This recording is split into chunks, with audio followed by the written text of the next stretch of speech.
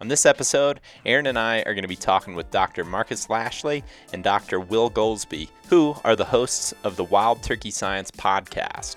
These guys are wild turkey experts, and on their podcast, they focus on educating landowners, land managers, wildlife enthusiasts, and hunters like us about how we can help turkey populations across the country. This is a topic that everybody at THP is more and more excited about every year, and we're excited to have these guys on because they're a wealth of knowledge when it comes to the wild turkey. And speaking of turkeys, we've teamed up with Vortex to give away an all-expenses paid turkey hunt with all of us at THP. Aside from hitting the turkey woods with all of us, lodging, licenses, Vortex gear, and $1,000 for travel is all included. The hunt will also be filmed for a future episode of the Turkey Tour on our YouTube channel, and entering to win is easy. All you got to do is head to thp.vtxnation.com, enter your email, and you're done. Make sure you stay tuned to Vortex and THP social platforms for more information, and be on the lookout in upcoming THP Turkey Tour videos, where we'll also be sharing the link. Good luck to everybody that enters. Also, our friends at Go Wild are going to be at the Great American Outdoors Show from February 4th through February 12th. You can go see Go Wild at booth 412, and if you wear a Go Wild hat and show a team member, you'll also get a free gift. At their booth, they're going to be handing out stickers, selling brands like Garmin, Vortex, Tacticam, Trophy Line, and a whole lot more. The team will also be there to answer questions about Go Wild or the gear that they have to offer in the booth. So again, you can find Go Wild at the Great American Outdoors Show, February 4th through February 12th. All right, guys, let's talk turkeys with Marcus and Will. Before we get to these 3 million questions that we got for you guys, I want to heavily plug your podcast, Wild Turkey Science Podcast, because as soon as you guys launched those episodes, I listened to every one of them. Oh, man. What a compliment. One after another. Yeah. And I've that is a huge compliment. I've went back and I've listened to like different sections of them, and we're going to get into we'll get into the weeds in a minute. But the thing that, and Zinger, you can probably attest to this, the thing that I'm noticing about the turkey science community, if you will, the research community, is that I haven't met a single person I don't like. Like, seriously, like from the two of you guys, Mike Chamberlain, all the grad students, Brett Collier, Craig Harper, Adam Butler, I know him. He's a super good dude. Mm-hmm. Across the board, a lot of these humans that are doing this work are just really awesome people. Like Mike Byrne up here in Missouri, his grad students at MU. Everybody across the board that I've met, that I've talked to about turkeys, is like super passionate about turkeys, and you guys have a way of communicating with each other that I think is a huge emphasis point for me. And that's not something that we talk about often. When we get into the science, we start talking about the details and stuff, but the way that you guys are able to communicate with your peers and disagree and agree on some things, but in such a professional manner, I think it sets a tremendous example for us as a just turkey hunting community, period. Yeah, because you guys are, I know that you're going to undersell this, Marcus, but you guys are really good communicators when it comes to putting forth this information. Yeah, well, I really appreciate that, and it's a real compliment. But what I was going to add is one of the things that unites all of us in that passion is because we all grew up just obsessed with turkeys. Right. And other species as well, hunting, but everyone you named, we're all in it because we all love it, and we want to give back, and we realize that we may not all agree on which hypothesis is best or whatever, but all of us at the end of the day are hunters, and we want to do what's right for the species that got us here, and also I think it helps me resonate with the people that want the information because they're all hunters for the most part. Yeah, that's a conversation that Marcus and I have had a lot, is that even though we may disagree, with other scientists and with other hunters, at the end of the day, we all want more turkeys. Now, we may have some different ideas and we may interpret data differently on how to get to that end, but we need to be united in that goal. And like, even when we're having these online conversations, in comments or whatever, I think it would benefit all of us to try to remember that, that we're all trying to work towards that same end. And we need to have these discussions out in the open so that we can, because that helps just progress things forward. Yeah. Everybody's so positive, man. I just, every time that we've met with students, even, they're all so positive. Like, everybody in that whole group is trying to solve problems. Mm-hmm. They're not sitting around complaining about them. They're actively trying to solve these things and understand the birds and turkey hunters better and our impact on them. So I just think it's awesome. And if anybody is a turkey enthusiast, whether you're a hunter or not, you should be listening to this podcast, because there's so much valuable information in there. I mean, I've been talking about this stuff for the last few days with all of my buddies. Since I've listened to your all's initial, what have you got, 4 out now? Is that right? There are 5. Yeah. You got an introductory there's podcast, and then and then there's another one dropping tomorrow morning. That we got a lot of feedback, and we wanted to be a conversation, and we got lots of questions, so we felt compelled to do a bonus episode. So we've even got an extra one coming out this week. Awesome. But same kind of deal. We've gotten so much positive feedback, and people are so engaged and hungry for the information. They've got questions.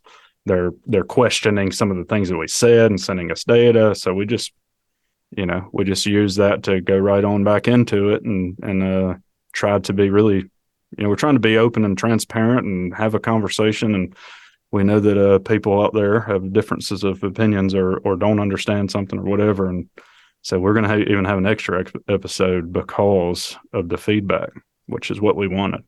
Yeah. And to add to that, I mean, these conversations that we've been having among scientists, this is nothing new. I mean, we've been having these for, as long as the field of this study has been around.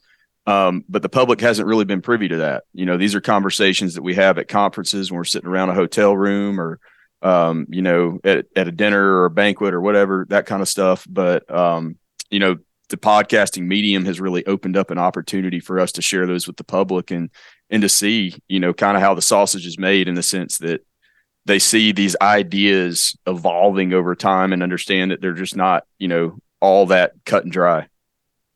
Yeah, I think that just kind of adding to one point to that is there's a lot of context that goes into all of this discussion that when you only get little pieces of it, you don't necessarily understand that full context. And, we have all these conversations and they're kind of hidden, and it hides some of that context. And I think that's one of the real issues. And it's in some cases causing division between people who all have a common goal. Mm-hmm. Yeah. And you can't, the difficult thing is, outside the podcast medium, it's difficult to convey that context. Like in just a social media post, you only have so much space to explain all the nuance related to, whatever piece of information you're trying to share. Yeah. And the negativity that I generally get on social media is people point out that I left out part of the context. And it's like, well, I can't put all of the context in every post, but that's what we're posting on all these things. We're trying to give you everything, but we can't do it all in one post. But that's always the negative part is, you forgot this part of it. And it's like, no, you're right. And that's why we made the other post on that part of it. We're trying to get it all out there, but man, it's difficult on social media. Yeah. I'd say we can relate. I'm sure you guys relate to that. Whew.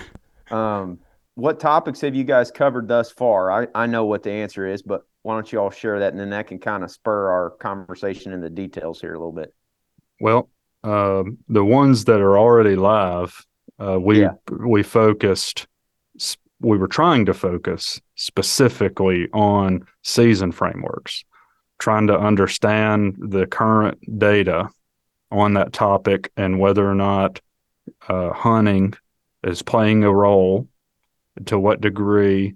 And then, we also presented the first the first presentation, at least that I've seen, of some of the data sets that are being worked on right now.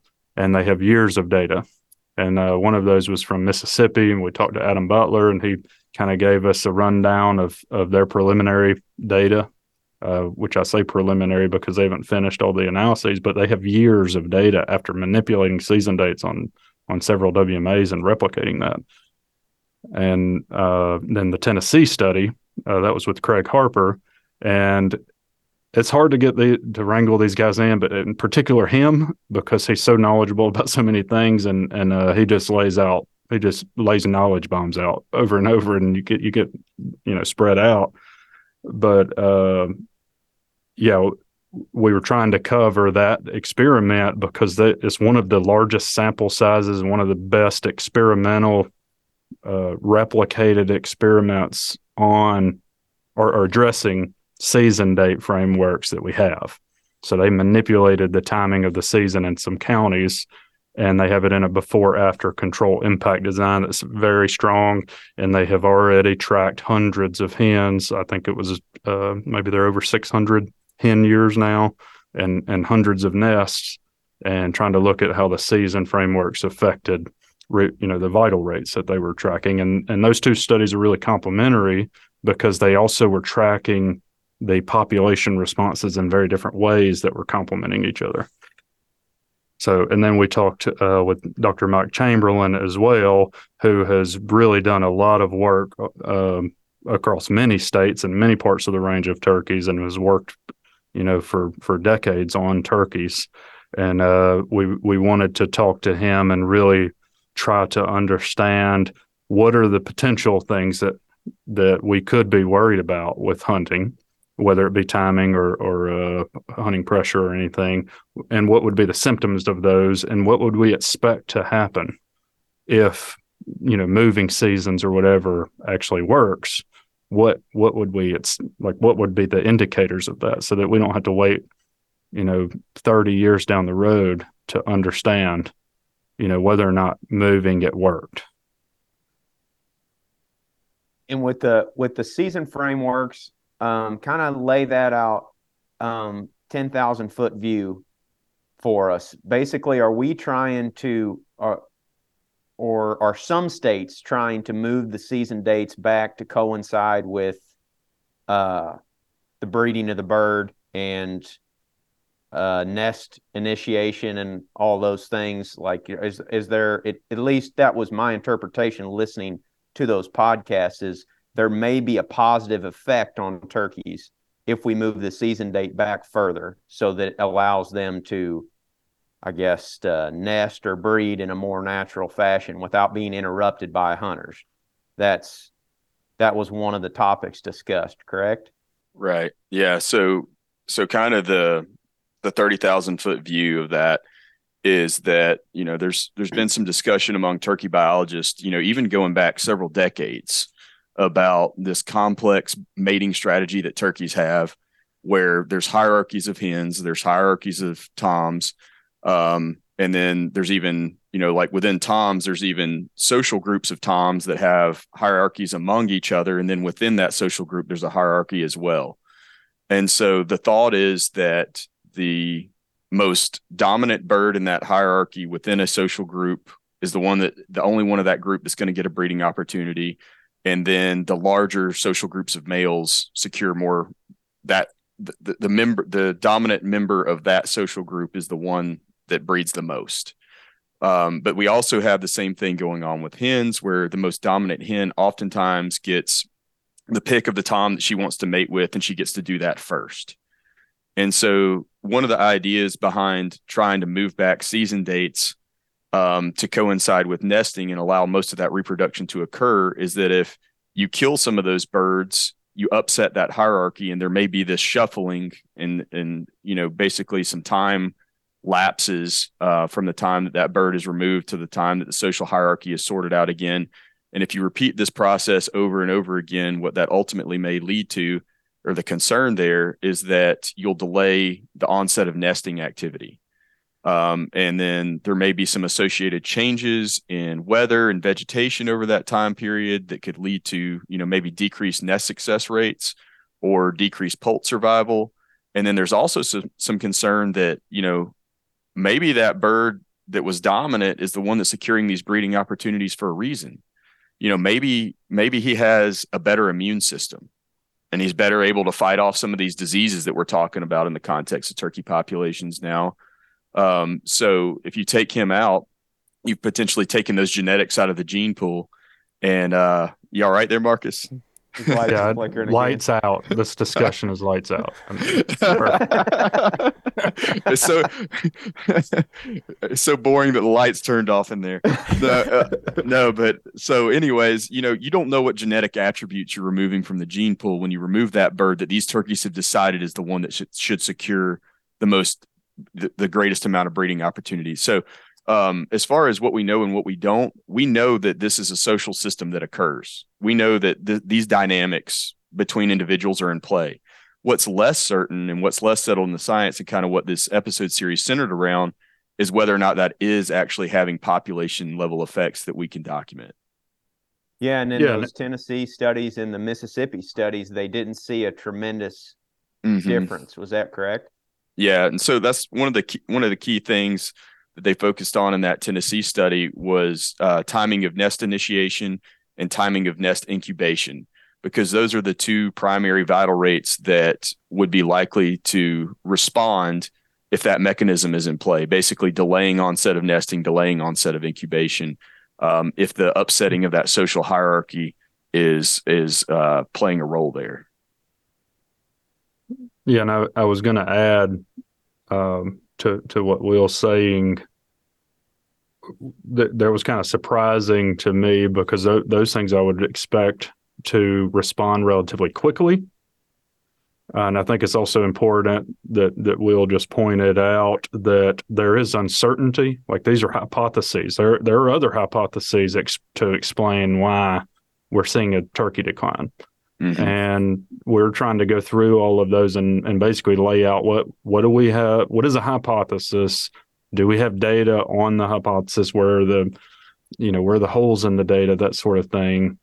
And we wanted to lead out of the gate with the hunting season frameworks, because that's something that affects every turkey hunter. Mm-hmm. Sure.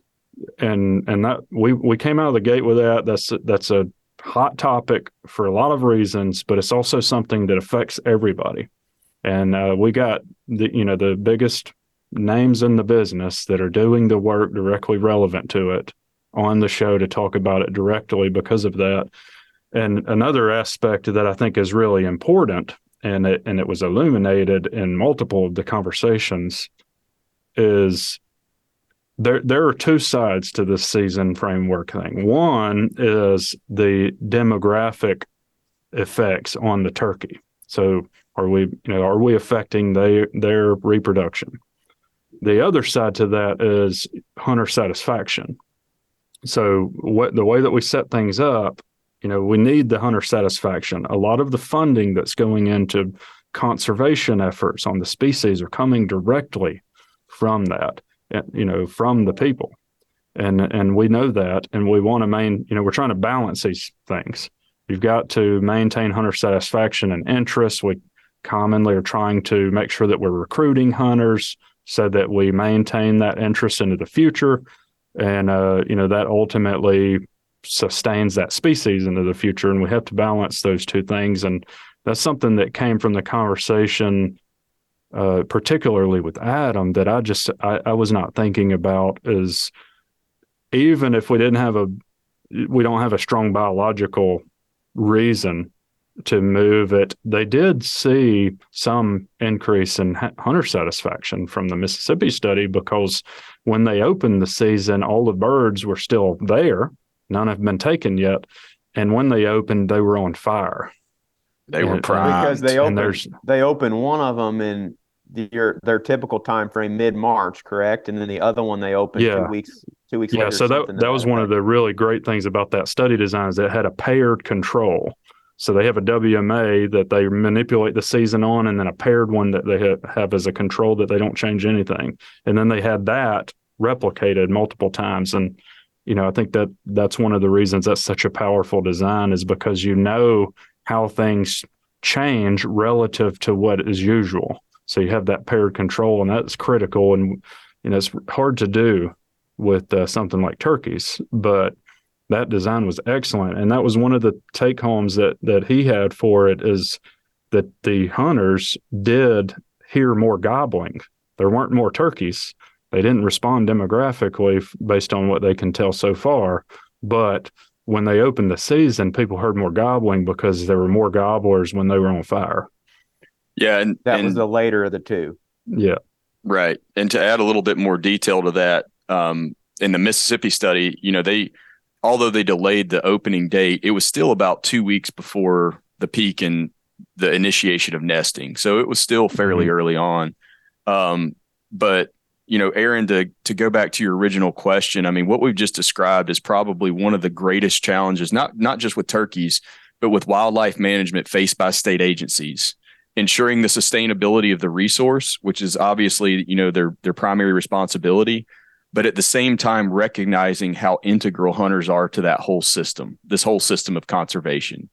And so balancing the resource with the hunter desires and maintaining that hunter opportunity is the greatest challenge, that those guys and women in those agencies have to face and deal with. Balance is the key word, sounds like. Mm-hmm. And I think patience is another one here, because just listening to Mike talk about this stuff and then hearing, from Craig and Adam in these kind of different research projects, if you will, and all the data that's been accumulated, it sounds like we just need to be patient. We need more time to answer some of these questions. Right. And, that's where you get some of the criticism is from people that they want to wake up tomorrow morning and have all these problems solved, but that's just not reality. I mean, it takes time to flesh out all of these problems and find sustainable solutions for them.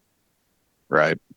Yeah, absolutely. And that's also something that, state agencies are having to factor into this decision-making process is, they've got this one hypothesis that's related to season dates and its potential impact on the bird's biology. Well, they can change that. They can change that pretty quickly. I mean, they have to go through a process, of course, and, they have conservation commissions or advisory boards and things like that have a say as well.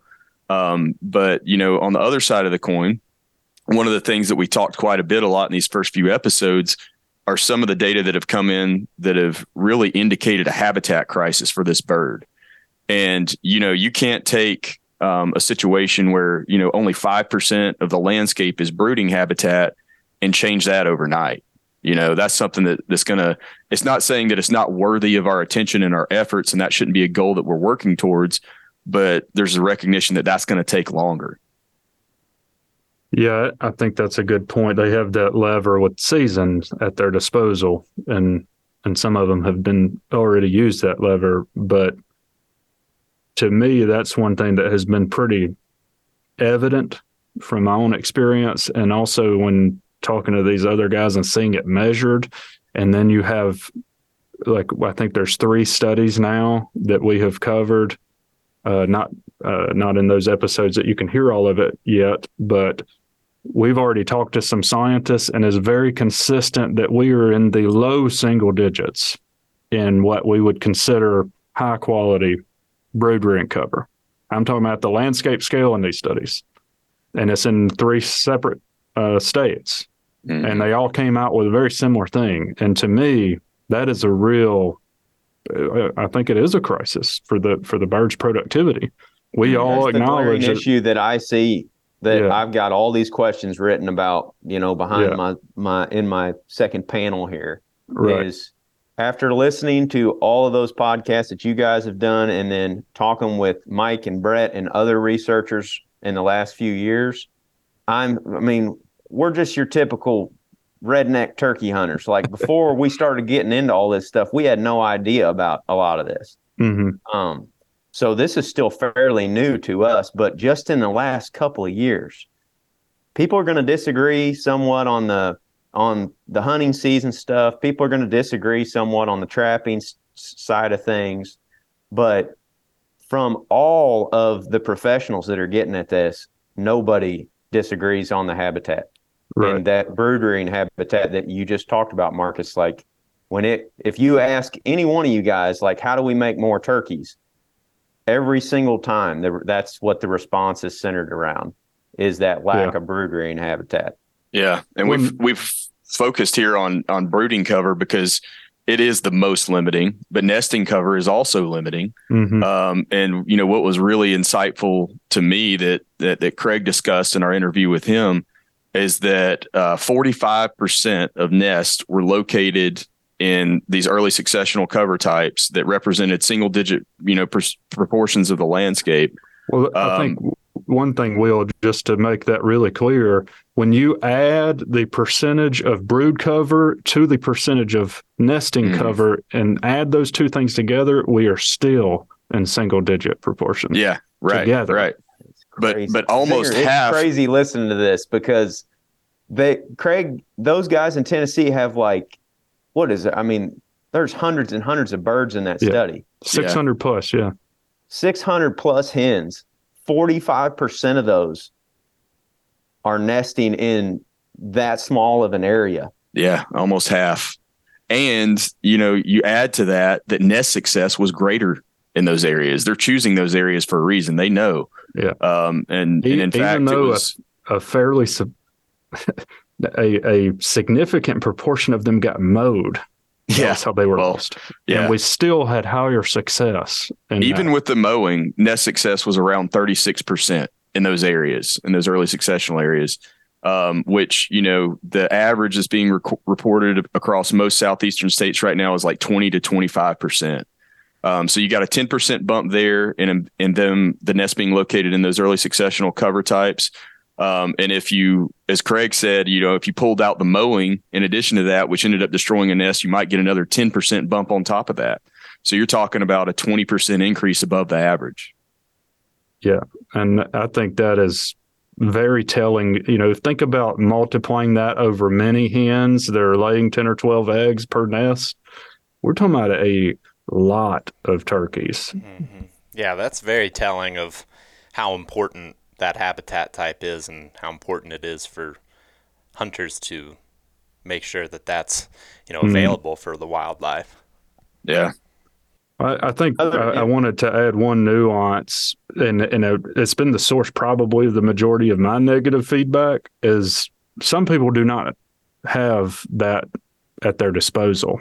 Like if you're a public landowner, I get a lot of that. I know you guys probably do.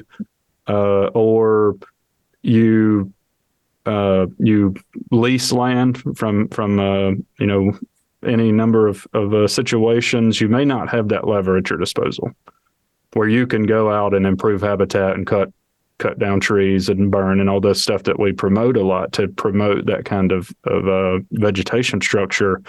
I think that's one problem. We're getting some negative feedback because some people just don't have that option. And I understand that. I get it. We still focus on it a lot because we still need that to happen on the landscape one way or another. Another thing that it kind of arose from this discussion, even people who are leasing land, you often do have more flexibility on that specific part of the vegetation need. And what I mean by that is when the stuff you can manipulate on those lease lands often are the openings. And you could create a better situation often in those openings and really affect brood rearing cover availability. So even in that context, that's one that personally I see as something that we need to, as a community, try to figure out ways to get more of that on the ground. And whether you're in a lease situation or maybe you're interacting with a land manager that's on public land or whatever, we have lots of ways to get there, but I think that is severely needed. So you're saying with the openings on like a lease property, converting that from some sort of like non-cover type to cover type would be a way for somebody with like a lease property. Okay. So you have idle ground that is in a non-native pasture grass, and you could convert that, or maybe you're planting all of your available openings in food plots. You could devote some of that instead to brooding cover, or you could plant things and manage your food plots in a way that promote more desirable brooding when you get around to that part of the year. So there are lots of ways that people could get at that, but even the ones that are constrained because they don't own the place that they are hunting, we still have some options to affect that. And I think that's something that that we're trying to get across. I understand that some people are limited and that it's really frustrating to hear us saying over and over about it's got to be habitat, got to be habitat. And they're like, well, I don't have any options, but you may have some in your situation. And, if you do, maybe we can collectively make a bigger difference in that area. I think we might be able to do something too as a community in participating in those processes within our individual states. Because Arkansas has that turkey stamp that I've been pretty fired up about here lately. And it's kind of in its infancy. It's only been around for a couple of years. But I've bought that stamp every year for the last few years. I haven't even hunted in Arkansas for 2 or 3 years. But I buy that stamp. It's like $9 every year. And they actually sent me a packet the state did this year showing where those dollars went that's and nice. broke it down. That's cool. And they talked about like exactly what their state WMA land managers were doing to improve turkey habitat. And it was on thousands and thousands of acres. It's like, that's pretty dang cool. So if you're a public land owner, which we all are, and you're just hunting public land, there might be some ways for you to get active, but the only way for you to figure that out is if you go and you talk to your state biologist and your state agency and go to your commission meetings and stuff and participate in that conversation. There may be some stuff we could do there collectively as a group to make some headway in that department. But even then, if you don't have any private land to hunt, you might be able to get private land to hunt if you offer to help that landowner improve the wildlife habitat, just improve the native habitat on the property. For sure. Absolutely. You might be able to secure permission to do that. But I think before we get too far here, Marcus and Will, we need to talk about what brood rearing habitat looks like, because you had a picture on your Instagram the other day, Marcus, and that showed good brood rearing habitat. And until Adam and Matt at Land and Legacy showed me pictures of what it looks like, I had no idea. I just heard those words, and I don't know exactly what that means. But talk about that a little bit in detail, what that looks like to a turkey, especially to a poult. Yeah. Well, that's a great point that we have emphasized, and I've learned the hard way over the years that it's pretty common that we say things like that and it doesn't necessarily translate into a vision on the other side. And the one for me that is most difficult to convey, and it has been most difficult to convey over the years, has been what is good poult rearing cover? What does that look like? How do we get it there as the next step in that conversation? But if you don't know where you're trying to get, it's hard to get there. And I think part of the reason for that, Marcus, is that without being intentional about creating it, it's not something that's just going to you're going to be able to commonly see and point to as an example across the landscape. Yeah, you're not just going to say, oh, there it is. That's it. And then we say, oh, this is what it looks like. And then you're running through, well, what are it? Let me think of some points of reference where I've seen it. And the reality is you probably haven't. It's just not that common anymore. And so at least across a lot of the country, right? Yeah, right. There are places. There are some properties where people have done a really phenomenal job, and I've stepped foot on that property, and it's like, wow, okay, this is what it looks like, and it's just phenomenal. But that's rare in my experience, and there are lots of reasons that that's the case. But essentially, what you were trying to see on the landscape, what you're trying to create is an early successional community. And we're basically talking about really high sunlight environment. That could include really low density woodland scenarios in some cases where you do have some trees, but it's, you're getting most of the sunlight to the ground. And in that understory layer, you are dominated by forbs. And that's just a broadleaf herbaceous plant. So think about if you want to look up some plants because you don't know what we're talking about. If you're not really keen on identifying plants, something like common ragweed or You could look up bone sets. You probably see those all the time. There are a bunch of white flowers that you see. If you're looking at a bunch of yellow flowers, you might see goldenrods or some other things like that. There are many different kinds of forbs. It's essentially a herbaceous flowering plant. Mm-hmm. So, Wildflowers. Yeah, wildflowers. And often people get that, and then the aesthetics of it are so overwhelming because it's essentially this huge flower patch. And that often goes over well with the rest of the family when they see that. Mm-hmm.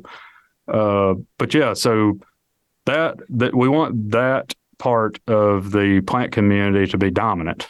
So the forb part, herbaceous forbs, and that can be annuals like the common ragweed or partridge pea, and there could be some perennial ones that are making up that as well, like some of those others I mentioned.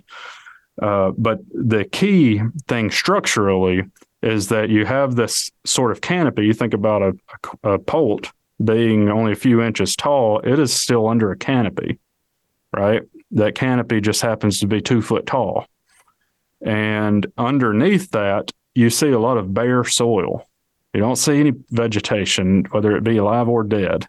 We want it to be relatively clean. And that's what I was trying to convey in some of those pictures I recently posted is when I go and talk to people and they're, the strategy pretty often is just to stop mowing. And then you get a lot of forbs colonizing into a grass patch. And then you go into that forb dominated patch where most of what you're seeing standing is forb, but then you move that, you kind of move those aside and look down to the ground and you see a lot of grass thatch on the ground, and you're not there yet. If you're in that situation, you really want to be forb dominated with that bare soil underneath, and that can be accomplished through a variety of practices, through prescribed burning or disking if you don't have access to fire. And a combination of herbicides are often needed because there's lots of problematic plants that we have to deal with, especially grasses. So you may have to mix up how you get there, but that's what structurally you're trying to get to. And Craig, Will actually did a really great job to extract an actual number out of him, which we noted that he's kind of moved a little bit over the years on that. He seems to go less and less on grass, and I think that's influencing both of us to do that as well. But even if it's native grasses, if you get over 30% or more of the biomass or the coverage of plants as grass, then you're starting to decrease the quality for brooding, because forbs are really creating the structure, the thermal environment, and producing the insects in particular. So they are providing the shelter from predators and the environment and the food production.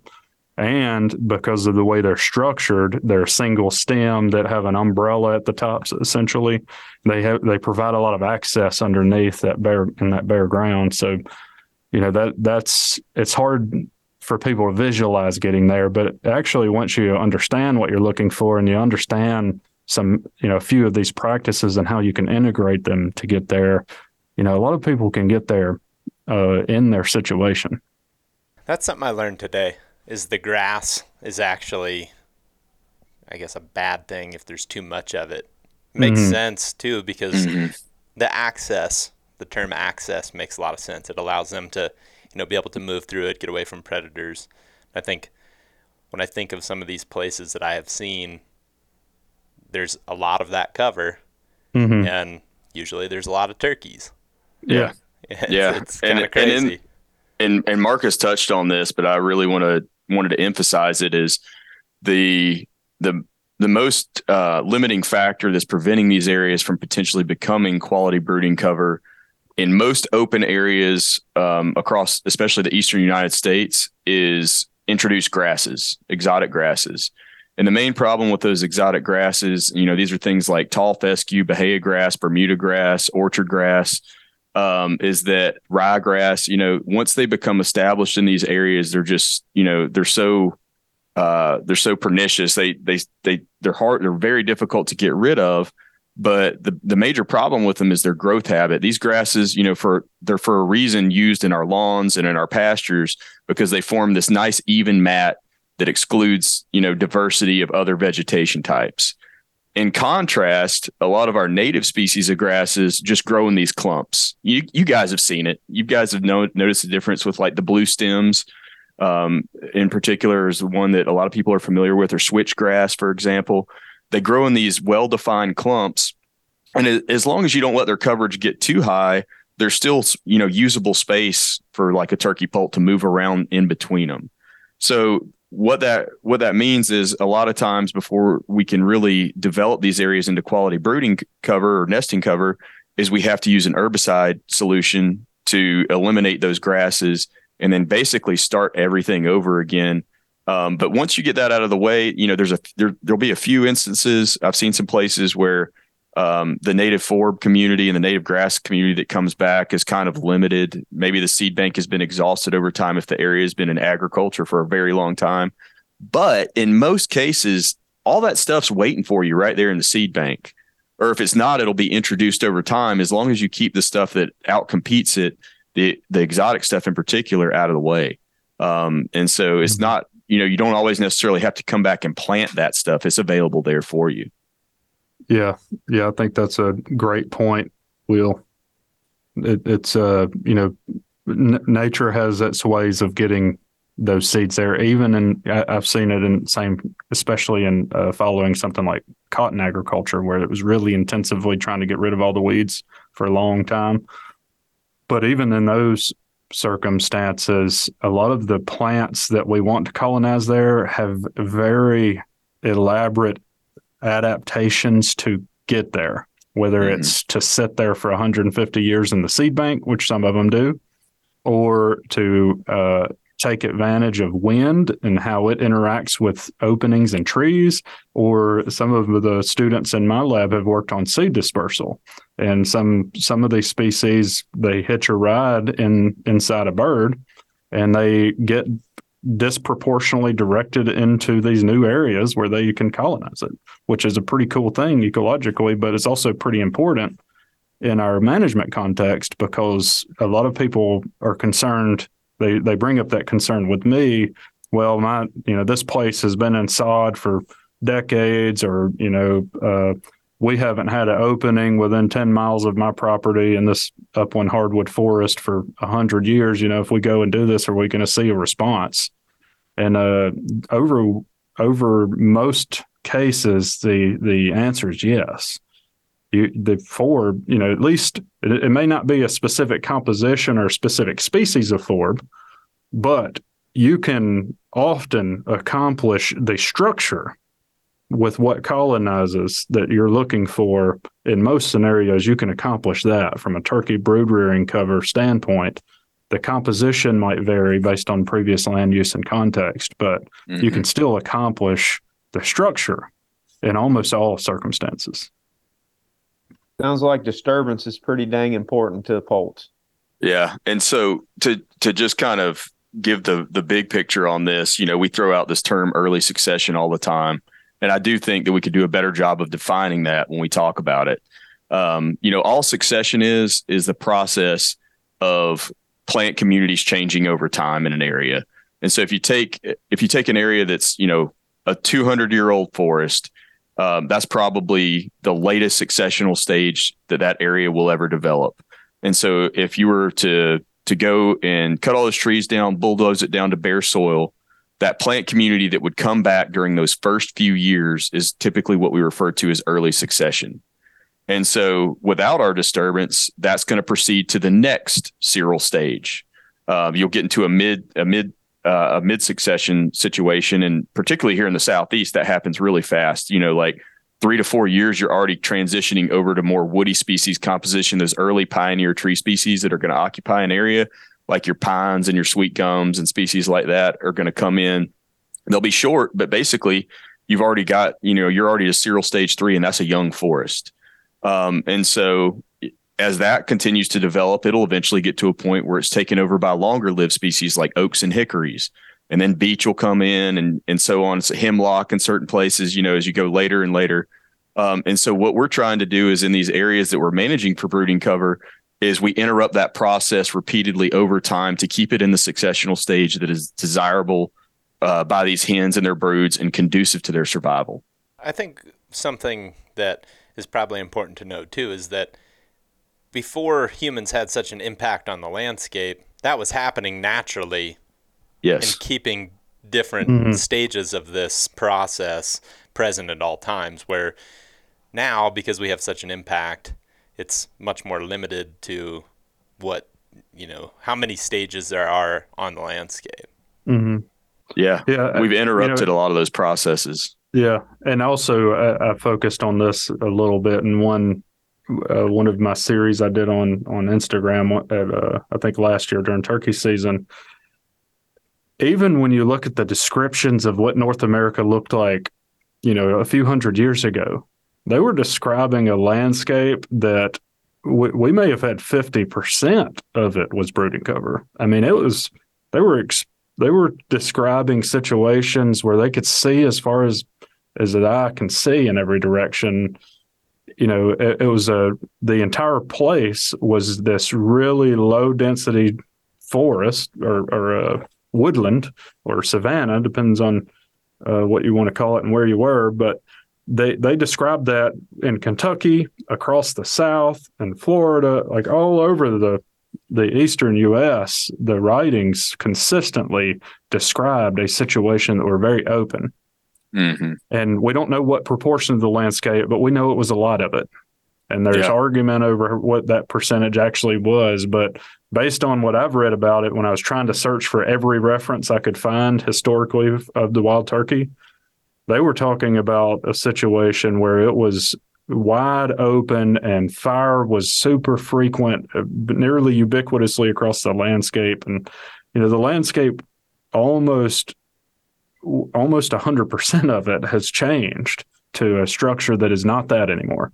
And there's lots of reasons. Was that also because of natural large moving buffalo and elk herds and stuff that were grazing different portions of the landscape, but not like overgrazing a spot? They would move. Mm-hmm. And so you're describing what has been coined from the science standpoint as pyrrhic herbivory. Just means like fire-driven herbivory. And that is one process that we think was really important. Is we used to have these giant herbivores, and you have a fire, and you have this really big flush of new vegetation and nutrient-dense forage, and then they would move into that recent burned, and then you have a bison's hoof is shaped sort of like a shovel, so you've got these multi-ton, hundreds of individual potentially herds that are coming in and disking up the area and turning all the grass into nutrients that's responding to that fire. I mean, you just imagine that kind of scenario, and we pretty much are missing that kind of disturbance. Sure. But we have a tractor that can mimic that hoof action pretty well, and we have fire that we can pour out of a drip torch and mimic that part of it pretty well. And we can integrate those two tools cleverly in ways that can really produce some high quality productive land for turkeys. But you're exactly right. There are a lot of things, the native people were also using fire extensively. So, there are a lot of things that were going into creating that kind of landscape that were present in 16, 17, 1800s that now is pretty much gone. Yeah. I mean, think about it. I mean, what stopped a wildfire, 300 years ago? It just went till it hit some topographical feature or water or something like that. So it just went. And then, like Marcus was just saying, we've lost some of these critters that used to disturb the environment as well. And then we've gained a whole bunch of stuff from elsewhere, like we just talked about with the grasses that have occupied a lot of these areas that we have to contend with as well. So, the ecosystems change. And so along with that, in some cases results in us having to do a little bit more, anthropogenic management. The system just can't function the way that it used to. That doesn't mean that we can't meet objectives, though, like making more turkeys. Right. We can meet that objective. We just have to be clever about the use of the tools at our disposal. But another disturbance process a lot of folks don't think about is like flooding. We've controlled a lot of flooding, too. I was going to just ask that about riparian areas, because we see that all the time. It's like, why is there so many turkeys along creeks and rivers? Right. And when you walk through those areas in May and June, you don't see a lot of grasses in those woodlands. You see lots of weeds and forbs and stuff. Another thing I learned today, flooding. I didn't ever think about that, honestly. I mean, you think about fire, and you hear about fire all the time, but like Aaron said, I mean, there's been plenty of cases. I mean, there's one year in particular, Aaron, that you and I both know about where an area that we hunted flooded, and it was just like, it was absurd. It was truly absurd. I've never seen anything like it before or since, and it was just everything was green along that riparian area, and the turkeys were all over it. But then by the time you think about this as a turkey hunter during the season, it's like it's this real short green grass along the bank of this water, and there's toms out there strutting every day. But fast forward 2 months later, and that's where she's got her poults. And I think back to that, like on my family farm. Where have we consistently seen poults on our 100 acres over and over for the last 10 or 15 years? It's always on the edge of that dang food plot that we disc up there through the edge of the woods. Like they won't get in the middle of it where the clover is so thick that they can't make it through, but out on the edges of that food plot where the moisture gets zapped a little bit, where there's bare dirt, that's where we always see them. And that's like 1% of the landscape on our property. I mean, it's so tiny, but you consistently see poults and their broods in that one spot. And all this, all these light bulbs start going off and you guys talk about it. It's like, that's why they're there. It's because that's the last place they have left.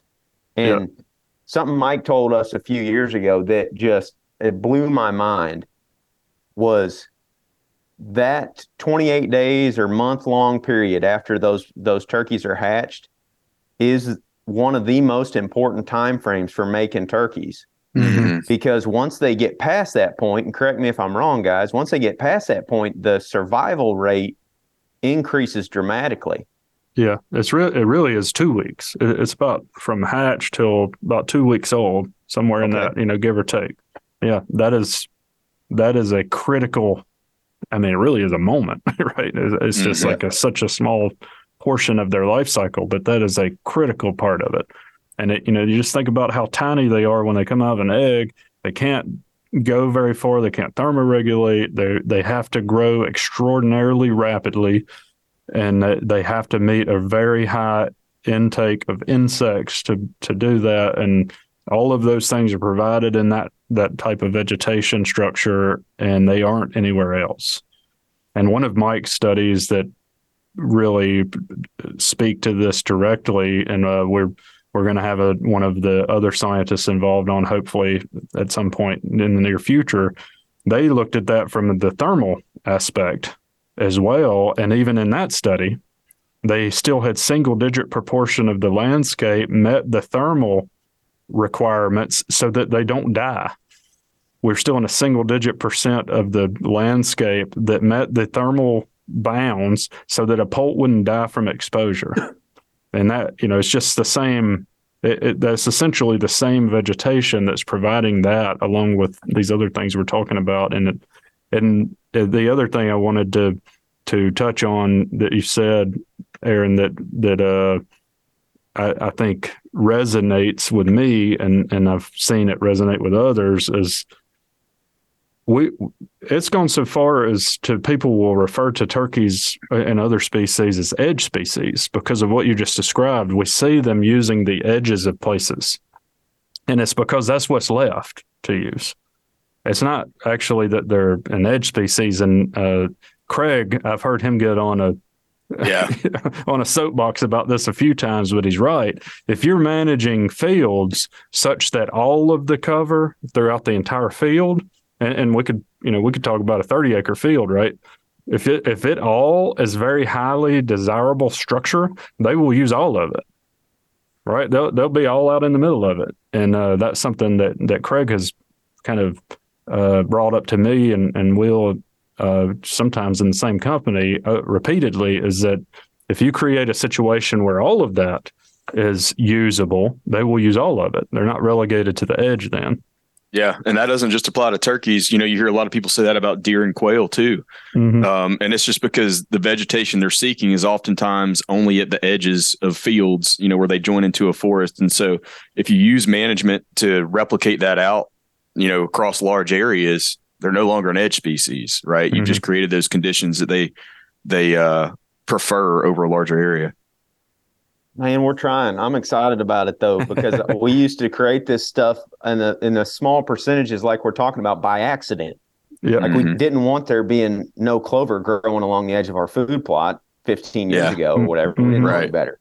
Yeah. But now that you explain that, and we've started doing fire and some forest stand improvement and stuff on the farm, and we're already seeing these things take shape just in the last couple of years. So I'm really excited about it, and I don't even really turkey hunt that farm anymore. I'm just interested in taking kids out there to get them involved. But this habitat thing, like me and Zinger talk about this all the time, and he's got buddies out in Ohio that do this same stuff that are experts in it, that know their way around the forest and know what different plant species we're looking at and all that. But I thought Adams, going back to it a little bit, Adam Butler mentioned the amount of turkeys harvested per acre in Mississippi. And I thought that was fascinating when he got to talking about that, because I don't want to undersell this, that we can make a difference locally, because I truly believe you guys are 100% right on that. And I guess make sure I don't get these numbers wrong, because I don't remember exactly what the numbers were, but the statewide average that Adam was looking at was like one turkey harvested every 1,200 acres or something. That's exactly right. But then he said, remember, that's big picture average. That's not indicative of necessarily what's going on your local level. He said there was so much variance there that some properties that were extremely well managed, because he actually knew the landowners there and what they were doing for turkeys, they were harvesting like one bird per 250 or 300 acres. Just think about how many more turkeys per acre that is, or per 100 acres, or however you want to explain it. How many more turkeys they have on that specific property versus the statewide average, or versus areas that are worse than that. I'm sure there's areas that have one turkey harvested per 3,000 acres, for example. It definitely is. And that was something that was telling to us and kind of striking as well, that first of all, there's that much variability, but also I think Will even followed up with him that those places that do have the higher harvest, they are doing that sustainably and consistently have more turkeys, which is reflective of them, doing a lot of great work on the ground that, is producing more turkeys. Like that, all of those things are going together. They are maintaining a much higher rate of harvest because they're maintaining a higher rate of reproduction. And I think that's kind of where we're getting at. If, we at the local level, that's what they're doing. They're increasing their productivity to sustain more harvest, and they're reaping the rewards of that over long term. The long term, they are maintaining a higher harvest because of the productivity. And Adam was talking about that some of those properties that are doing that are some of the most well managed, and it often is a group of landowners who have gotten together, and they have a big imprint. They have several thousand acres that have united together to really try to increase productivity, and I think it shows. And I was really excited to have him talk about that, because he told us that he had some numbers comparing public and private land, and I was really excited about that when he started getting into the details of it. Well, he mentioned that, and we have an actual example of that we're going to film this spring, Zinger. There's a giant public area down there that's had very little management, and it gets super heavily pressured. And I think they killed somewhere between 15 and 20 gobblers off of it last year, and this place is huge. There's a piece of private land that is directly next door that is like 1/10 the size of that public area that is intensely managed for turkeys. And I mean, habitat, they're managing the number of birds they take each year. They're doing some predator stuff. Mm-hmm. They're doing everything. But habitat is like the thing that landowner harps on the most to us. Yeah. They killed the exact number on that place that they did on that public area that's 10 times larger and that has 10 times more hunters on it. Mm-hmm. And that just speaks to me exactly what those numbers are that we're talking about. It's like you have these areas that they're right next to each other. Now, I'm sure that the plant communities and stuff are different because it's so diverse across the landscape, but that's as close as you can get. I mean, just literally right across the road, and you have a sustainable turkey population with consistent harvests on it in one area, and then on the other, you have a declining harvest. Mm-hmm. That just, we're going to go and film that property and talk about the habitat steps that he's taken to manage it. That's great. That's really good stuff. Yeah. It's very, very, eye-opening whenever you start to talk to those guys that do that stuff all the time. Mm-hmm. And Will, you even mentioned this on a podcast not that long ago, how your wheels have been turning about, because from the deer world, we manage on a local level a lot of times, like county by county or, different regions of the state or whatever. And we've not got to that point with turkeys. Right. But that may be a place we need to look at down the road. Well, that let me start by saying that's one of the things I got called out for. Because Marcus, I think you got a message, a private message that basically, what was the state where they said that they actually do that? I think it was Ohio, or maybe Illinois. They were from a state where you have tags for individual counties. Illinois, Ohio's got a couple regions, but yeah. Okay, but Illinois has the Yeah. I'd say that shows you right now that, like, I immediately responded to that person. I was like, listen, we were showing a little bit of our Southern bias there. This is really uncommon in the South. And we definitely want to acknowledge that people or states or whatever are managing very differently in different parts of the country. Right. Yeah.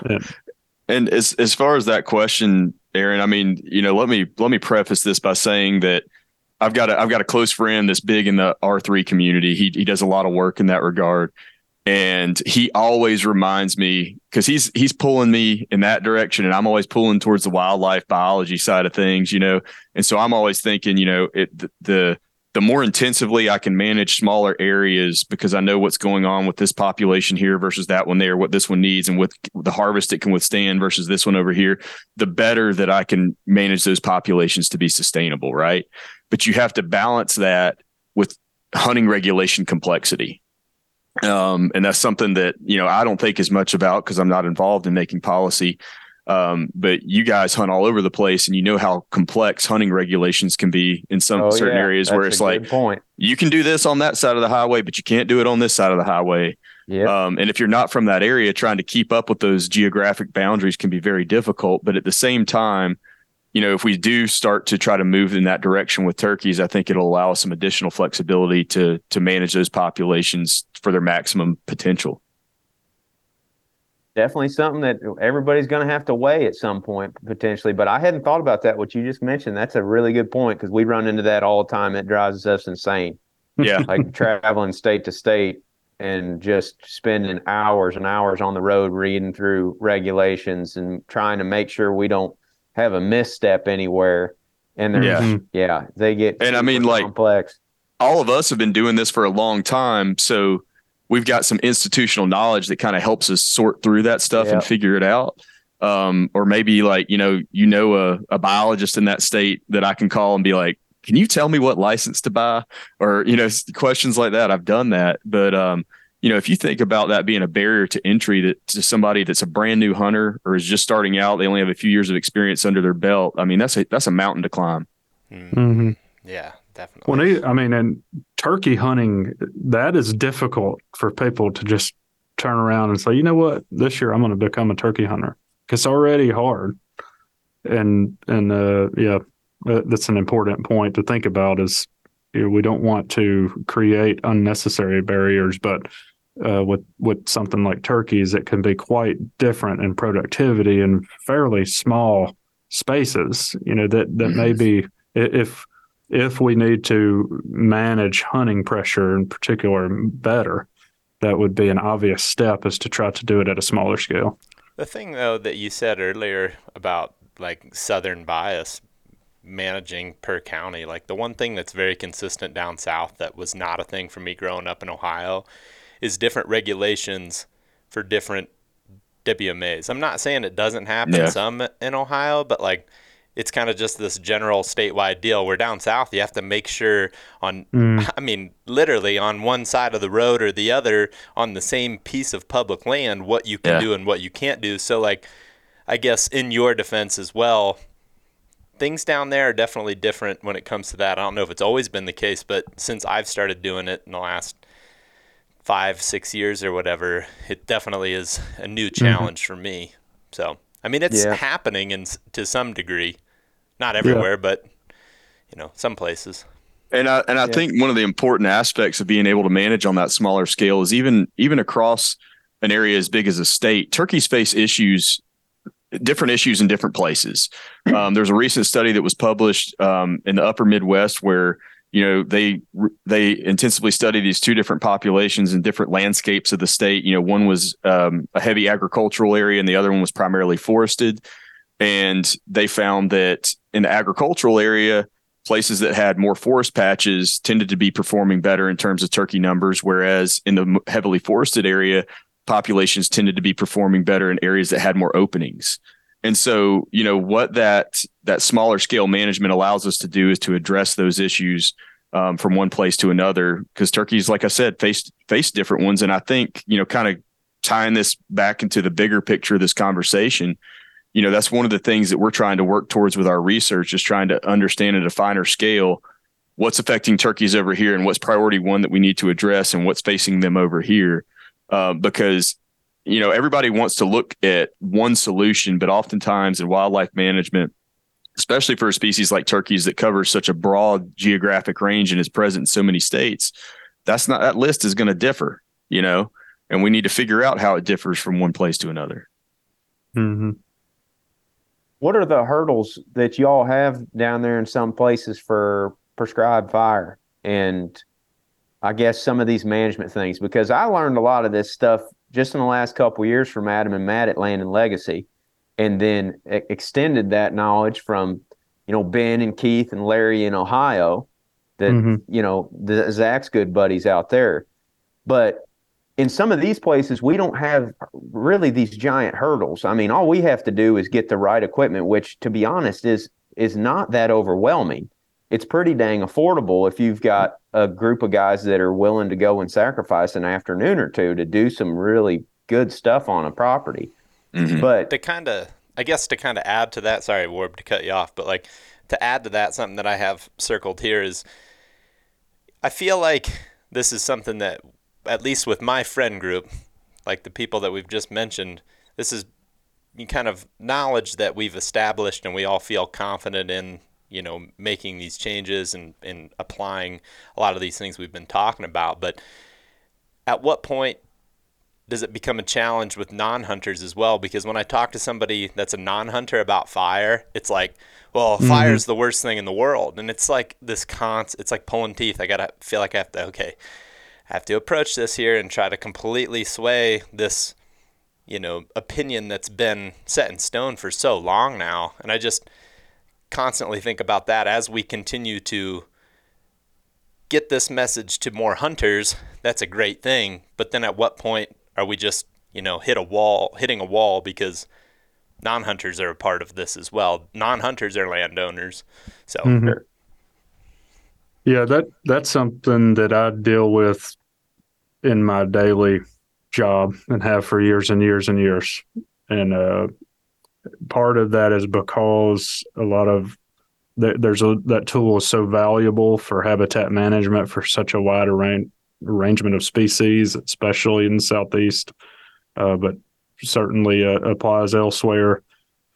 And I think one major barrier is what you said, that what people see about fire, and I'm just talking about on average across people from all over the place, they see what they see on the news, and it's usually a catastrophe where we have this monster, enormous fire that's destructive of property and life, and that's definitely one big barrier, is the perception just from the community. I'm with you. I think from the hunting community, especially in my experience working with folks in the South, overall, it's pretty well accepted that fire is a great tool and that it is very important to the success of managing a lot of these species. Something that I see as a barrier that I've also worked on with private landowners is, first of all, knowledge. Not just that fire is good, but also how to safely apply fire and where to get that knowledge, and getting experience as part of that knowledge. And I've worked in various realms trying to reduce that barrier. We're doing pretty good in the South, and I know that in some of the Midwestern states, it's very accessible as well to get on a field day where you can go out and burn with another landowner, or the state agency is putting on a learn and burn type of opportunity. We have those pretty regularly here, and trying to make them more accessible. Another thing that I more recently have been working on is what we'd call a prescribed burn association. And I actually was part of a training we put online, and that was one of our focal points in that training, was making sure that people understood what a prescribed burn association is, and that you probably have one near you. They're popping up all the time. They started in the Midwest in Oklahoma and Kansas and those areas, and they really have done well at getting at another barrier. Not just the knowledge where you can get access to people who have, are applying fire a lot, but also access to equipment. So what that prescribed burn association is essentially a collection of landowners that all want to help each other burn, and they share time and effort and knowledge, but they also share equipment. And then there are also opportunities to apply for grant funding in some cases that can help you get some of that equipment in those prescribed burn associations. I think are really helping. The other really big barrier is liability, or the fear of liability. And that, I think, is one thing that is obvious, like inherently dangerous to use fire. And there's a fear that if something happened, that you're going to be liable. And that's a real barrier. And I would say that in my experience is usually the number one from a private landowner deciding to use fire that has not been, that's where it is. I think we're lucky in the South in that we have legislation in multiple states that are basically colloquially called right to burn laws. And what those are legislation where our government has acknowledged that fire is in the best interest of the people, and we have legislation that's stipulating a process that you go through to, often it includes getting prescribed burn manager training, which is provided by your state agency. So getting that training and then going, getting a burn permit and having a notarized burn plan, those kinds of things to establish that you are not negligent. And then under those right to burn laws, they provide you protection from that liability. So, we're pretty lucky here. That is not the case in some parts of the United States. And that is a major barrier. And I'm often with a lot of scientists that are trying to reduce that barrier, in multiple aspects. So I think that is summing up from a private landowner standpoint, really what we see as the barriers, at least from my perspective. Yeah, the part of the country that I'm the most concerned about when it comes to prescribed fire is the Northeast. Mm-hmm. I get more messages from folks in the Northeast than anywhere else asking me, what can I do here because I'm not allowed to burn for whatever reason, or I have nobody to help me, nobody to teach me, all those sorts of things. And that's for a variety of reasons. There's just not as much of a cultural experience or tradition of burning in that part of the world. And then, of course, you've just got it's one of our most densely populated portions of the country, but, I went up or didn't go up. It was an online talk. I gave a talk to the Pennsylvania Prescribed Fire Council last spring. It seems like they're really active. They've got a lot of members from New York, too, that are trying to get involved and move things forward. Marcus, I think you spoke to them either last year or the year before, too. Yeah, it was the year before last. I talked to him about burning in hardwoods, which was a completely new and different animal to bring up in that crowd. That's what they had me talk about as well. So they're really trying to move things forward, but they're facing a lot of barriers. Mm-hmm. Could you guys send us some of that stuff? Because we would love to post those communications out there for people in different parts of the country to go to and learn more about this, like those learn and burns and whatnot. Yeah. Mm-hmm. I can provide you a link. The training, we did an online training. It doesn't take the place of the prescribed burner, process that you need to go with your own state agency. But we tried to collect knowledge on a whole bunch of things, including the barriers. And, we really tried to address those and make it really general.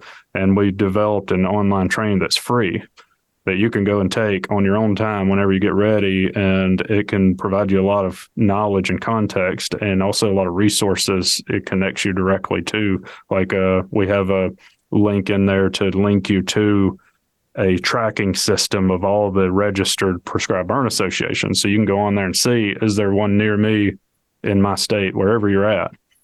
So we'd be happy to link you to any of that kind of information. I think those learn and burn events are so invaluable because everybody goes into this prescribed burning with a vision of what it's going to look like in their minds. And oftentimes they are completely underwhelmed when they see their first prescribed fire. Now, I'm not saying that, prescribed fires never get a little bit exciting. Sometimes they do. That's usually an accident. yeah. But my fires never do that. Marcus, on the other hand, but hey. But yeah, I take students out to burn, several times a year, and most of them, the first time we light things off, they're just kind of like, really? Yeah, like you could step over the fire and get pictures from each angle and backing slowly back down the hill here, and it takes hours to complete. Well, I think that's part of the problem is people are expecting to see what they see on the news, and the fires that we're using in prescribed fire are not newsworthy. So, that's a good point, and that's something that I would, highly encourage people that are interested in that. You have access to those kinds of opportunities, whether it be through your state agency with a learn and burn. There are a lot of nonprofit organizations, and they vary depending on where you're at and what the nonprofit's about. But there's prescribed burn associations that take people all the time, new people, to get them introduced to burning and get experience. Like those opportunities are becoming more and more available. And I think that's exciting because I think it's one of the tools that could be the most valuable for us, especially with turkeys. I think that tool is super valuable. You can get over the mental hurdles. It's not hard. Yeah. If I can figure out how to do it, then most people can do it. It's not difficult, and it's not expensive to get involved in. Yeah. And the rewarding thing is you can see it happen right there, and then be right there in the next couple months as you see the landscape transform. And then you can see, like, people are so obsessed with short-term results. And this is a way you can combine short-term results with long-term value. Yeah, like that's like the ultimate short-term result. Like you have a fire, and then 6 weeks later, it is prime. It's a really quick turnaround. To kind of add to this discussion and circle back to another thing that we were talking about earlier, the negative feedback that I usually get about that is people lease a property that it's an industrial private landowner or something that owns the property, and the fire is not a tool that is usable. It's not accessible to those people. And, I think that's important to think about in their context. If you have access to fields, you can get some of the same stuff from a tractor. And a lot of them have a tractor and they're planting food plots. And we could tweak the way you're doing the food plots or the way you're managing the opening otherwise to get productivity there, even if you don't have access to fire. And like Will, I'd say that my concern is really in the Northeast with that too, because that is where I get that line of questioning from the most, is from the Northeast. And then second most is from people who are on a lease that they can't use fire on. Yeah. Something that I was going to mention is, if you're listening to this and you have questions about how to get started doing this, feel free to reach out to anybody involved here. I think that's, Sure. a good thing to welcome as well. Is like, we can try to help point you in the right direction. Or if you're one of these individuals that has experience in some of these regions that we're talking about, like obviously the Southeast fire is talked about a lot down there, but like out West and in the Northeast and even like in states like Ohio, I know that it's not as common. It's not a practice that's as commonly used. And if you are doing these things already, feel free to like reach out to us and help us connect you with other people, because that's really what's going to ultimately, I think, make big differences. Obviously the individual scale, but then if hunters can be helping hunters, essentially. Yeah. Yeah, I think it's Absolutely. a huge deal. I mean, that habitat is, everything, like we mentioned at the start of this discussion, everybody agrees on that aspect of it. Like, even if you don't agree on the predator trapping aspect of it, better quality habitat for turkeys can help you down the road in that portion of your management as well. Because right now, a lot of these habitats, not all, but a lot of them are habitats that are very suitable for predators. Yeah, that's a good point. And if you that's put something a balance Marcus and I have discussed, where you've got a good balance, a good mixture of habitat that's good for upland birds like turkeys and quail or pheasants or whatever, but you can also have that habitat that exists there that's good for predators. They all work together. And if one side gets lopsided or the other, then you've got issues. And that seems to stem from the habitat in a lot of places. There, and that's such a good point. And it was one that Adam made in, I guess that would be what, Marcus, episode 2. He of the Wild Turkey Science podcast. He mentioned that pretty much all upland game birds are declining. Oh, dude, he did say that. That was super. Yeah, I tried to get him to repeat it. Yeah. He was talking about the eastern United States, and I tried to get him to repeat it, but his train was already going, so we just let him keep going. But if that knowledge in and of itself doesn't motivate you to think more deeply about habitat, then I can't think of anything else that'll convince you to do so. But another listener, Will, I can't remember which forum it got brought to light, but it's not just game birds either. Yeah. There are a whole bunch of bird species and other species, and many of them are linked to very similar communities of plants that provide habitat, and they're all declining, a whole bunch of them. So that, and they aren't even being hunted, many of those species. So to me, when we start taking a step back and now looking at it as a community of wildlife species, some of them are not even being influenced by these same predators or by human harvest, and they're still declining. Yeah, I think that's like the super big picture look at this too. And that's why I like what Kyle's doing, Liebarger, at that Habitat Project, because he's always, he is focused on turkeys and deer occasionally and things, but a lot of the stuff he's talking about is just removing invasives and just creating native habitats again. On a basic level. And I feel like that really benefits a wide array of species, no matter what you're interested in. Marcus, I found that paper that you mentioned that one of our listeners sent to us. Yeah. And it has bird declines by habitat type since the 1970s. This is from a paper that was published a while back in Science. And grassland birds are declining, or the number one declining group of species. And since the 1970s, they've declined by over an estimated 50%. Holy crap. Yeah. That's a It's lot. kind of freaky. Yeah. A lot of those species are linked to the same place that a poult needs to be raised. Yeah. Yeah. Something that I was going to jump to, and I don't know if this is jumping around too much or not, but I think Aaron mentioned something a little bit about it. The way that a lot of these landscapes are currently, without the right type of habitat, sets up really well for predators.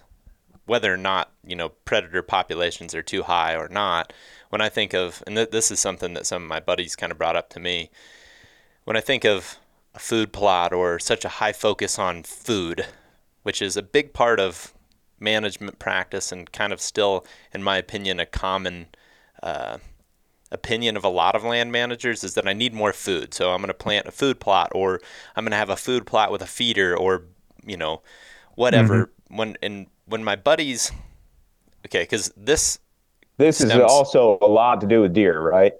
A lot to do with deer, but maybe more specifically turkeys even, is like, okay, when you have this congregation of animals going to this, food, like specifically a feeder is really kind of my biggest pet peeve, but a food plot even in general, when it doesn't have that cover, the escape, like you said, for a young turkey to get away, it's just kind of getting this bait site not only for the animal to get the food, but also for the predators to get their food. They're going down there, they're putting their heads down. Like if a turkey's at a feeder, it's just standing in the wide open, underneath no cover, therefore making them vulnerable. And I think, like, when we talk about changing the habitat, that's ultimately also getting food for those animals. And I think that's kind of a misconception and something that's easily overlooked when we talk about having the cover and all these things for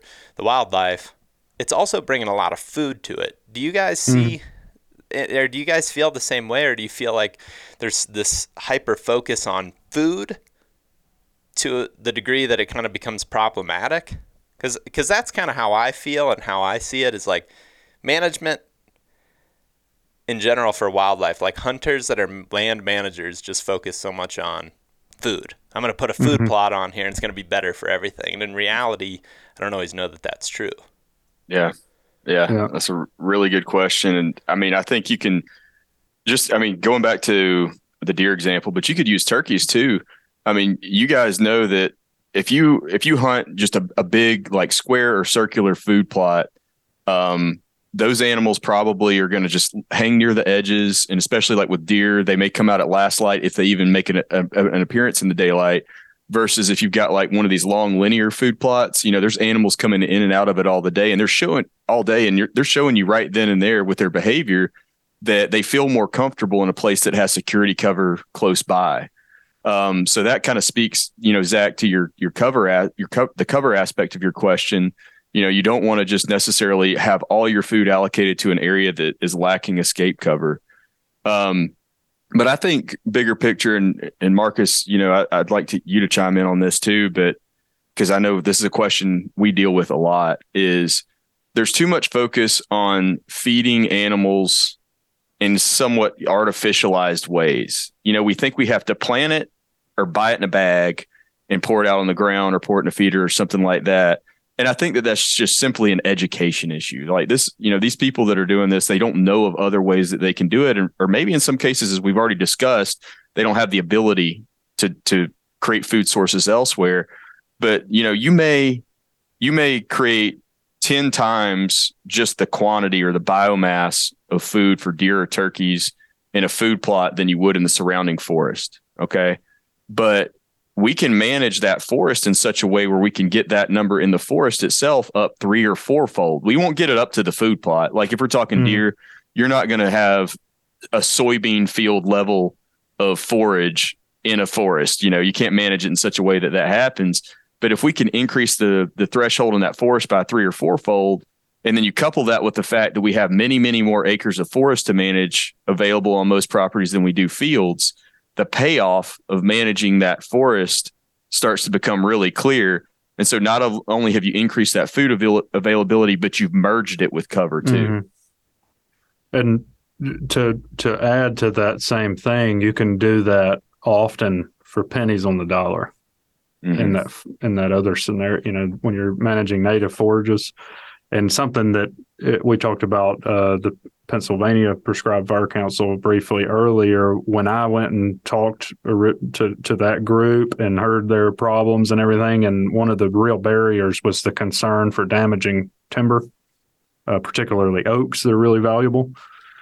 And I just had a article that whole process got me thinking about it. And I did this big literature review and then wrote an article that the National Deer Association published recently, showing that even if we take worst case scenario based on the literature where they've done all these experiments trying to figure out what might you lose in timber value, and then compare that to these other practices, even if you were using fire in the hardwood setting and you did take some damage because it got away from you or whatever, we did worst case scenario of what your expectation was in loss of timber and added that into the cost of managing that native forage. It is still way more efficient from a financial standpoint than pouring it out of a bag or planting it even.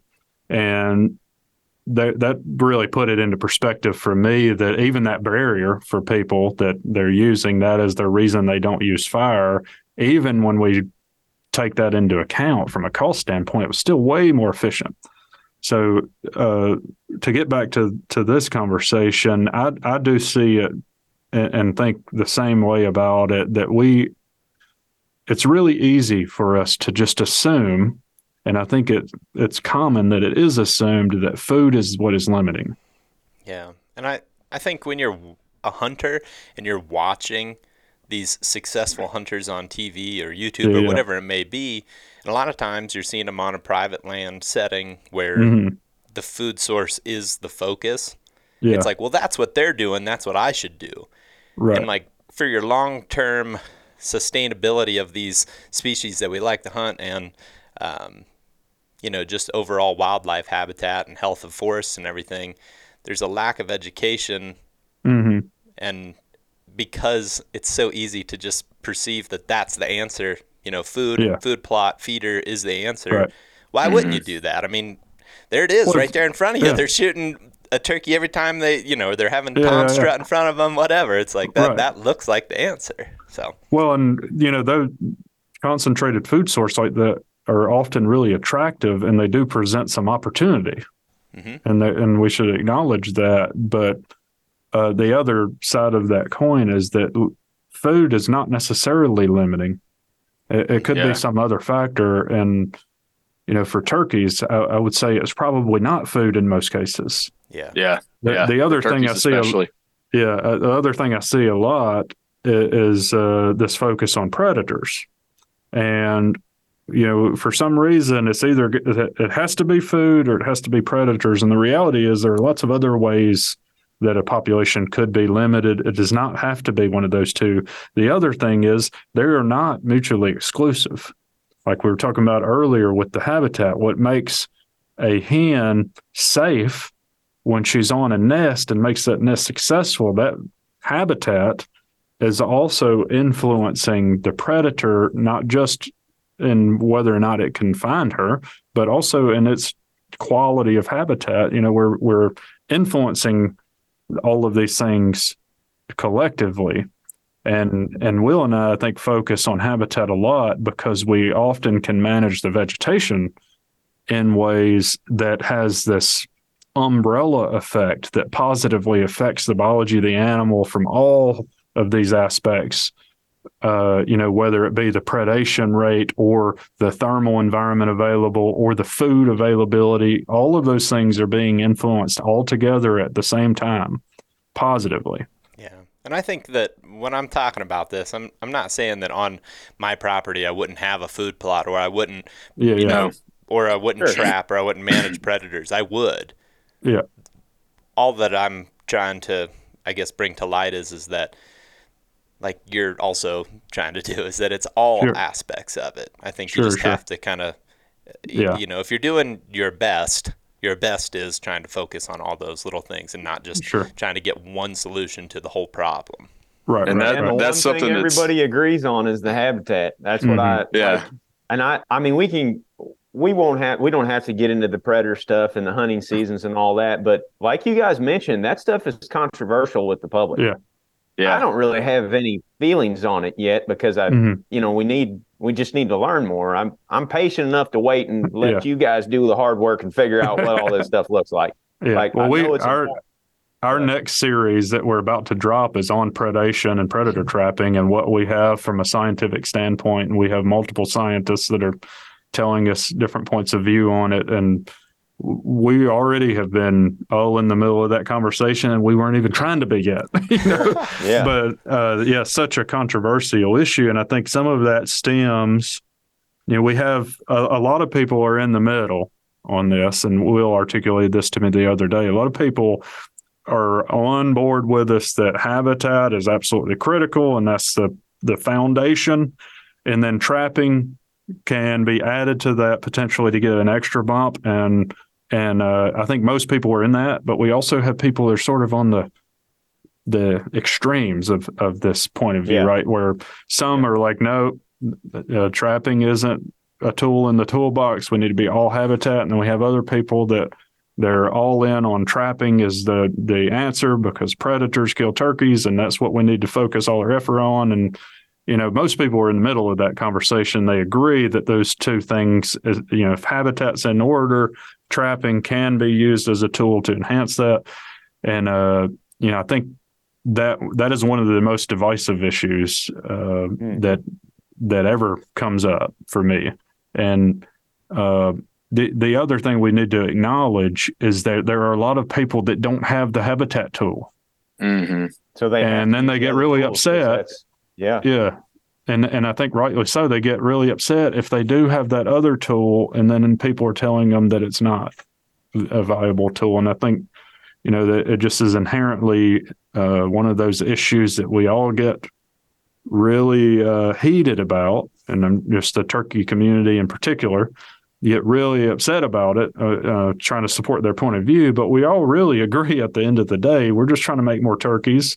And we might disagree a little bit on how to get there, but we also need to acknowledge that people are in different situations and they might have to value tools differently from one another because of the situation they're in.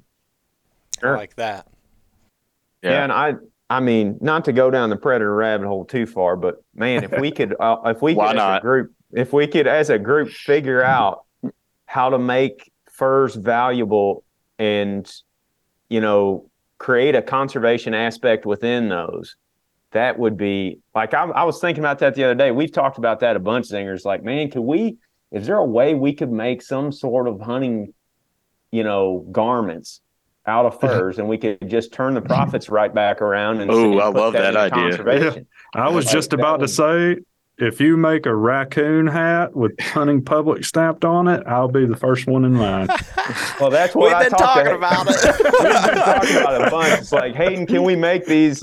And he's like, it's going to be real expensive. It's like, who cares? Somebody will buy it, and we're not going to keep any of the money. We're going to give it right back to turkeys. Yeah. So, or whatever. Give it right back to native habitats or conservation in some way, shape, or form. Yeah. But that would be awesome if we could figure that out. We are trying. Like, I'm always wired that way. Is like, you see a problem, but a lot of people are good at griping about problems, but we aren't as good at trying to think about what the solutions are.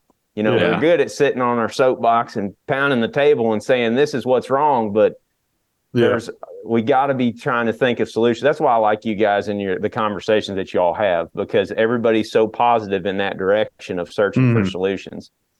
Yeah. We're trying to. And I mean, I've gotten accused as recently as this week of being anti-trapping because I post some things on my social media that just show, that it's not as cut and dry as a lot of people believe it to be. And that's a huge focus of this upcoming episode series. you know, I want people to really understand what we know and what we don't know about the efficacy of that as a solution for increasing reproduction of prey species. And like with turkeys, as we will go into detail in this upcoming series, I hate to keep plugging it, but we talked a lot about it. I'm going to be listening to it as soon as it comes out. With turkeys, it's very far from settled science, but there's a lot of people out there that have done it and personally have, you know, noticed huge gains in reproduction as a result of it. But the reason that I oftentimes try to put predator control into the proper context is because I just feel like that issue is just so much more engaging to a lot of hunters. Like if you go on, you know, a Facebook group or an online forum, put a post on there about a study that shows a positive effect of trapping. And then also, you know, same day, same time, put a post on there that shows a study that was recently, released that showed that timber stand improvement increased, you know, brooding cover for turkeys by 34% or something like that. Which one's going to have more comments? Oh, the trapping. You could literally...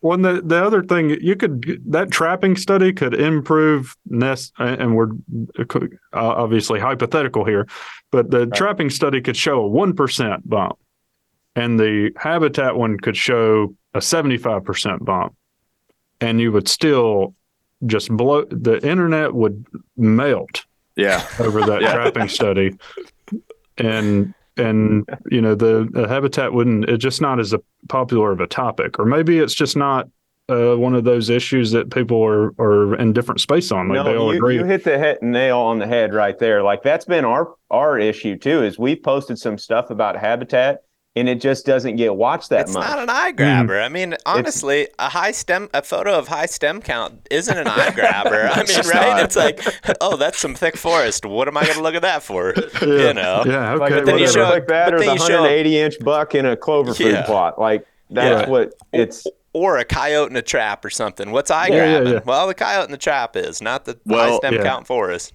I consider myself a trapper, and I love it. I've spent a lot of time doing it. I've got a lot of trapping equipment under my house right now.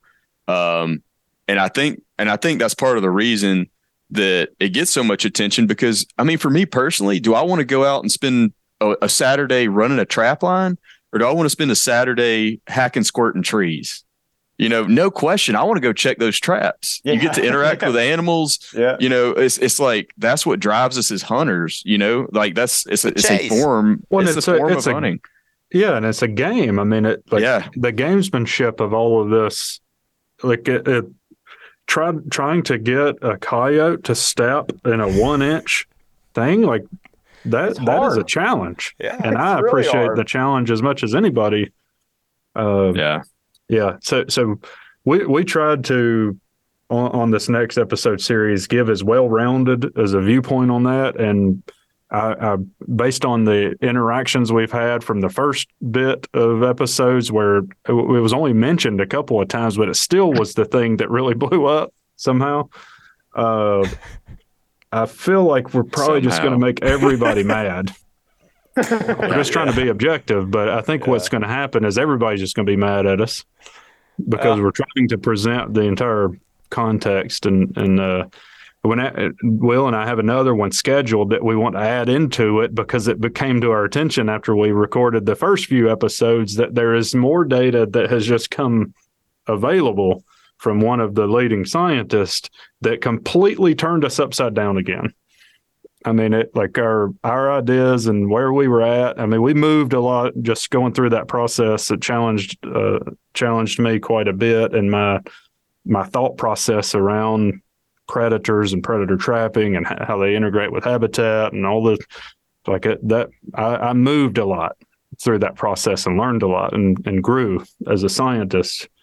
And then we talked to another guy, and he said something, and it was off the air. But then we realized we got to have him on the air to talk about it. Completely turned me upside down again. Marcus, as if you haven't teased this enough already, I'm going to add one little more tidbit to it, and that's that basically we might be having a conversation about some evidence that there are some turkey nests that are lost to predators that would have been lost anyway. Yeah, we are saying they're lost to predators when they indeed were not potentially not lost because of predators. They would have just been lost. So, but I don't know what that's going to look like yet, that conversation, but yeah. I got enough of it from the researcher that it's gotten me shaken up a little bit. Yeah. And I think it's going to be a fun conversation. But, I can't wait to listen to him. But like looping back on all this, guys, I mean, it's not that we're anti-trapping. Far from it. We're not anti-predator control. It's just because for the reasons that we just talked about, we're just trying to shift the conversation to the most impactful practices that we have the most information on. And really trapping is not one of those right now. It's hard to make a recommendation pertaining to it when we don't have a lot of good data to show, and we'd be making recommendations based on anecdote. Right. But on that particular practice, especially for turkeys, it would be mostly the fact that there are landowners doing it that say it works really well. That would be our source of data for the most part. I also think of it a lot when it comes to trapping specifically, and all of these topics in general. Like, how can we get this to non-hunters? Because we have to. I really do believe that having non-hunters on our side, not anti-hunters, I'm talking non-hunters. Yeah. If you can get non-hunters, it's like 80% of the population, right? That's huge. Right. And we need those people to be voting on legislation that affects what you're doing. They need to not be calling the fire department every time you try to do a prescribed burn. We need those people. Yeah. And that's unfortunately the predator trapping is one of those things that generally those non-hunters they're not into that. Exactly. Yeah. And I just think that's why if you go about it the way you guys are, and that brings this all the way around to kind of how we started, and commending you all for your ability to communicate this stuff well. That is so, so important. And I know it's a contentious topic, but if you really listen to these podcasts in the context that is discussed within them, you'll hear people that don't agree on things, on some things, that are able to discuss these things in full context all the way through, and then even come up with solutions together. I feel like just that communication process in itself is so valuable whenever you get into this stuff that is controversial, and you guys are super objective in looking at data. That's why I'm fired up about what you all got going on with that podcast, and with all the guests that you've had thus far and the guests that you're going to have down the road. There's a lot of credibility with these people, and they're very good at discussing these issues that are quite contentious in a Facebook group or whatever. But you guys are good at getting those points across while providing the necessary context to do so. I don't know, Warb. I think I'm just going to keep paying attention to the Facebook people. I hear what you're saying. It's all right there. All the answers are right there. Yeah. I hear what you're saying, but now. I mean, yeah, I appreciate that. And, Marcus and I have had this conversation several times that, at the outset of this podcast, we were kind of at its inception. We're really focused on trying to get information to people, right? But then as things started to progress and we were having these interviews and conversations, I think Marcus was the one that brought it up first, is that if the net result of this podcast is that we bring a bunch of people together, I think that's really even better and more impactful than any kind of information that we can disseminate, on habitat management, predators, season frameworks, whatever. And just, just by bringing these people together to have a conversation, if that kind of unites us to try to help turkeys, I mean, what more could you ask for? Yeah. I feel like it's super cliche, but it is. It is. But I mean, yesterday, Warb, I went on a rant about how hunters are against hunters and how when I see these things, I get mad. We were having a meeting yesterday and I was just feeling flustered at, reading the Facebook comments or whatever, YouTube comments, and just seeing these hunters against hunters. And I couldn't agree more. I think bringing people together as cliche as it may be, is so important, and trying to focus on that and have these conversations is really, really important. Yeah. Well, the interesting thing to me, we go to social media a lot, and it's set up for interaction. So I had this conversation with a bunch of people online. And it's like, you know what? I have decided now that if somebody posts something that I don't like, I'm not going to interact with it. Yeah. And then if somebody posts something that I support, I don't care what they've been doing, but if they have something that I support, I'm going to try to blow that up. And if we all did that, then we would all be united in pushing forward good information. But what ends up happening is people interact and comment and share things that they don't like and, want to get in an argument. And then those things get all of the attention. And then it gives this impression that we're all like on opposite sides and fighting, when we actually, a lot of us are in the middle space where we agree on a lot. And we may have a little bit of disagreement on how we get there, or what's really the problem or whatever, but we all are pretty united otherwise. And if we all kind of took that approach and it's like, you know what, when I see something I really like, I'm going to blow that thing up. And I'm going to ignore the things that are, clearly false or trying to stir interaction or whatever. Yeah. And I feel like as a community, we'd all be a lot better off if we would kind of take that approach to this. Absolutely. Yeah. The things on social media, they pop up in front of your face, are pretty much just meant to make you pull some sort of negative emotion generally, Well, I think as a community, we could change that algorithm to make it work for us instead of against us. I'd like to think so. So Marcus, on your to-do list, after we solve the turkey decline, you're going to figure out how to change human nature. Is that what I'm understanding?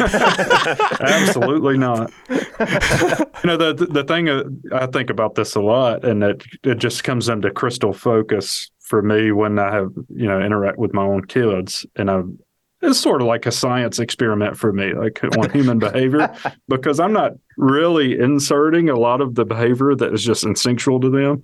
But take your kids to a zoo. Like, oh, that's cool, there's a giraffe. But if I get to feed the giraffe, we have now gone exponentially more cool. We instinctually just want to feed stuff. And that probably plays into why we focus on food and our management. Like those kinds of things that it really is interesting how our behavior manifests at a larger scale when you start taking a step back. Very interesting. Yeah, absolutely. Well, we probably better let these guys go, Zach. They got lots more important things to do other than talk to us, probably. Well, I don't know about that, but this is more appreciate you guys and what you're doing and having us. Well, we appreciate you guys as well. Really, really stoked about the conversation. It went well, and I really enjoyed it. Learned a lot of things as well. Keep cranking the podcasts out. They're good. Yeah. Thanks, guys. Will do. We appreciate it. And thanks again for having us on.